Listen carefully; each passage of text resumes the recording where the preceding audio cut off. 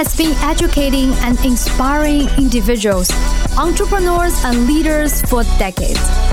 He's helped millions of people to move past the mental barriers that were holding them back from stepping into their power to become a better version of themselves and live a kick-ass life. I know this firsthand as I'm Jenny, Dan's wife. And here's your host, Dan Locke. Most business owners want to scale their business rapidly, but they're not aware of what it actually takes. In this episode, Dan gets Sharran Srivatsa's perspective on the most important thing to look out for when scaling. And you'll discover the 3 steps to grow your business fast. So listen now to discover them. How do you break out of your comfort zone so you can take the right action? The CEO of Kingston Lane and a sought-after keynote speaker, Sharran Srivatsaa. Sharran grew up on the streets of India and was forced to move to America with no money and no connections. Fast forward to today, and Sharran has taken his company Teles Properties to $3.4 billion in 5 years. And from different, like the software company, how did you went from software to real estate? Yeah, good question. So after we sold our software business, I didn't know what to do. So I took some time off. Yeah. I taught tennis around the world. Yeah. And then I realized that it's hard to get back in. So I went to business school. I got my MBA. And then I was an investment banker at Wall Street. It's very easy. Once you get your MBA, that was a good feeder program. So I was an investment banker at Goldman Sachs and at Credit Suisse for 5 years. And my partner and I had, who as a mentor, we had invested in a small real estate company that was fledgling, struggling in Beverly Hills. And we came in as a consultant. And then we realized that small business was, the original founders were going in different directions. So we just served as a consultant. I said, wow, there's an amazing opportunity here. The promise is that, exactly what, I was like, I can scale this promise. So I left Wall Street, I quit my job, and I said, I'm gonna come and scale this business. And that's how that transition happened. I see. And from that, what did you do to scale that from like 300 million to 3 billion in like 5 years? 5 years, yeah. Because real estate is a very competitive industry, right? You have a lot of competitors, you're working with a lot of agents, a lot of moving parts, right? What are some of the things that you did to scale? So we used, I always tell people, if we don't have, like, the one thing that I've learned from you is you're really great about saying, hey, here's a framework to begin your thinking. Here's a model to think about. Otherwise, you're just saying, hey, what's my idea today, right? So we came up with a 3-prong model to scale the business. One was, hey, what is our singularity of focus? When we were a $300 million company, we could have done a lot better financially. So I looked at the partners and I said, hey, if we could be a $3.4 billion business, we all would make an amazing amount, we'd have amazing lives. And so everyone is laughing at me. They're like, how are we gonna do that? How are we gonna do 10x? And I said, well, it's actually really simple. If we all know that if we get to this number, it's gonna be a great life. And generally the real estate cycle goes in 7-year cycles, generally speaking. Every 7 years, people will buy and sell, and every 7 years, markets go up and down too. So I said, well, if it's 7-year cycles, we're just getting into the cycle right now, we need probably a year or two to either sell the business, transition the business, etc. So take away 2 years, we have 5 years. I said, hey guys, if we can hit 3.4 billion in 5 years, we're gonna have an amazing life. They just started laughing at me. So it was not a mathematical plan to grow 10x in 5 years. It was a dream and a necessity of sorts. And so that was the vision. And the team got so behind that, Dan. They would say, Sharran, why are you taking the trip to San Diego? It doesn't help us 10x. Sharran, why are you doing this project? So now the entire company had this filter of 10x, and it makes you very disciplined in what you're, so there are projects you would say no to, it's like, that doesn't fit into our overall vision, right? How about do this? You get busy, you get excited, you get creative. We're entrepreneurs, like you want to do more. New idea every day, but you're like, no, we're not going to do that because, and the whole team kind of holds each other accountable. Exactly, and so that's number 2. So number 1 is singularity of focus. Number 2 is our cadence of accountability. We realized that we needed a topic that's near and dear to my heart is people, hiring people. The best people. How do you hire great people? Because I said, we're going to do it organically without acquiring companies. So we put together this team, 11 managers called recruiters who recruit salespeople to grow our, like we had 612 salespeople to grow our business. That's how we grew. And the cadence of accountability was, and Dan, it was so simple. Every morning at 9:45, we would do a call. Okay. And the call was extremely simple. How many appointments did I have yesterday? Yes. How many am I committed to having today? Okay. So we would go in order. Dan, 0-3. Sharran, 3-3.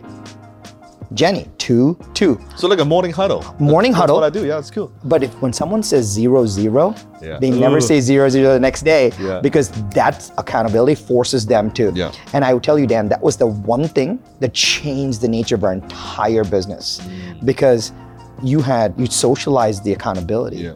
And 11 managers would get on every morning and they would say their numbers. They'd be embarrassed. Oh man, 0. 0-0. What's going on, man? Like 0 5 days straight. Something is wrong. And you don't even have to say that. What they will say is 0-0. But Sharran, I'm on it. I have 14 calls today, and so they will self-correct. Yeah. And just that 15-minute exercise changed the growth of our company. And the last thing I'd say, so the first one is singularity focus, second one is cadence of accountability. And the third one is, I tell the team, good process drives good results. It's very easy when you're scaling to just hack it. What was driving the business? Was it to recruit more agents, right? That was mainly it. That's right? it, yeah. Okay. So we were recruiting agents, we were recruiting great agents that fit the model, fit the culture, so that they could go sell more. Got it. Yeah, and provide a platform for them, which was the 52 days a year, and to sell more. And the last one was this good process drives good results, because we said, if we're making a promise on delivering this 52 days a year off, I still need to deliver that promise. So we need a process that we can depend on.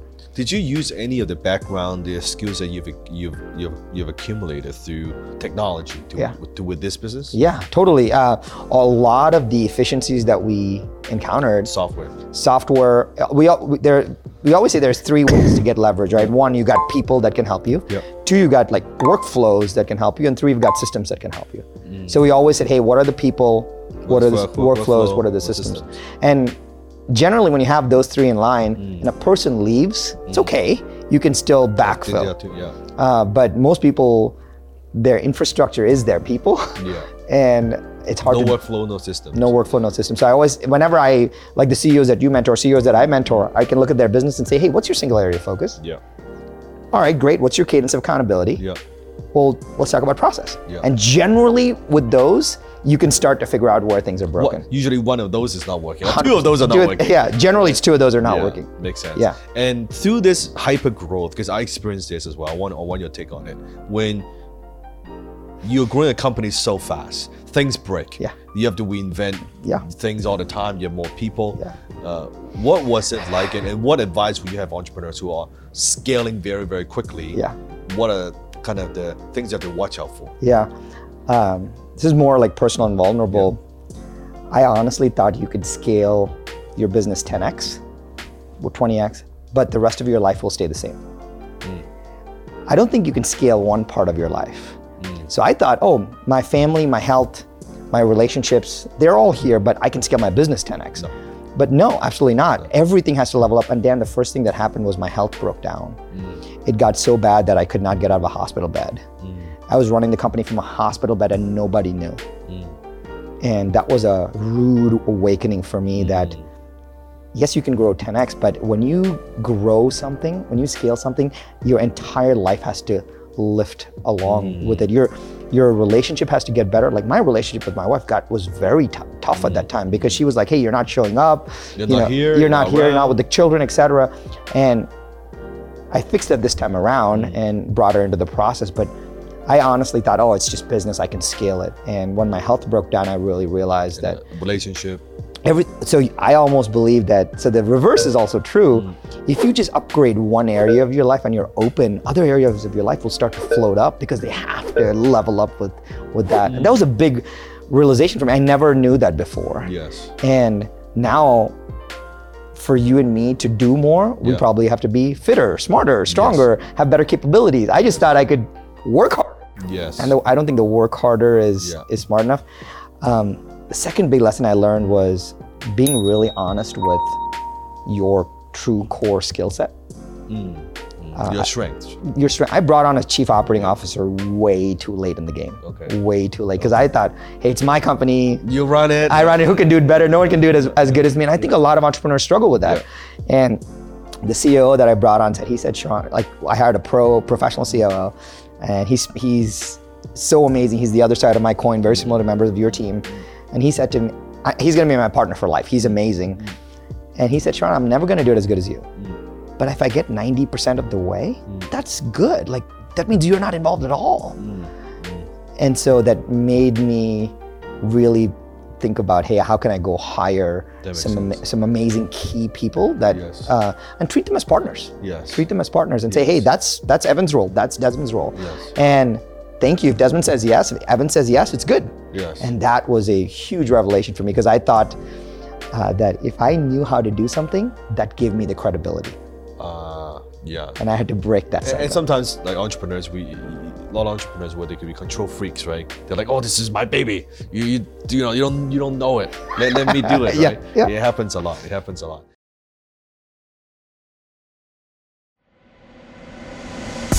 That's it for today's episode of The Dan Lok Show. Head over to thedanlokshow.com and be sure to subscribe to the show on iTunes. You are guaranteed to expand your thinking, your network, and your network. So be sure to subscribe to the show today. Dan also has a gift for you. Go to www.danlokshow.com because there are bonuses when you subscribe.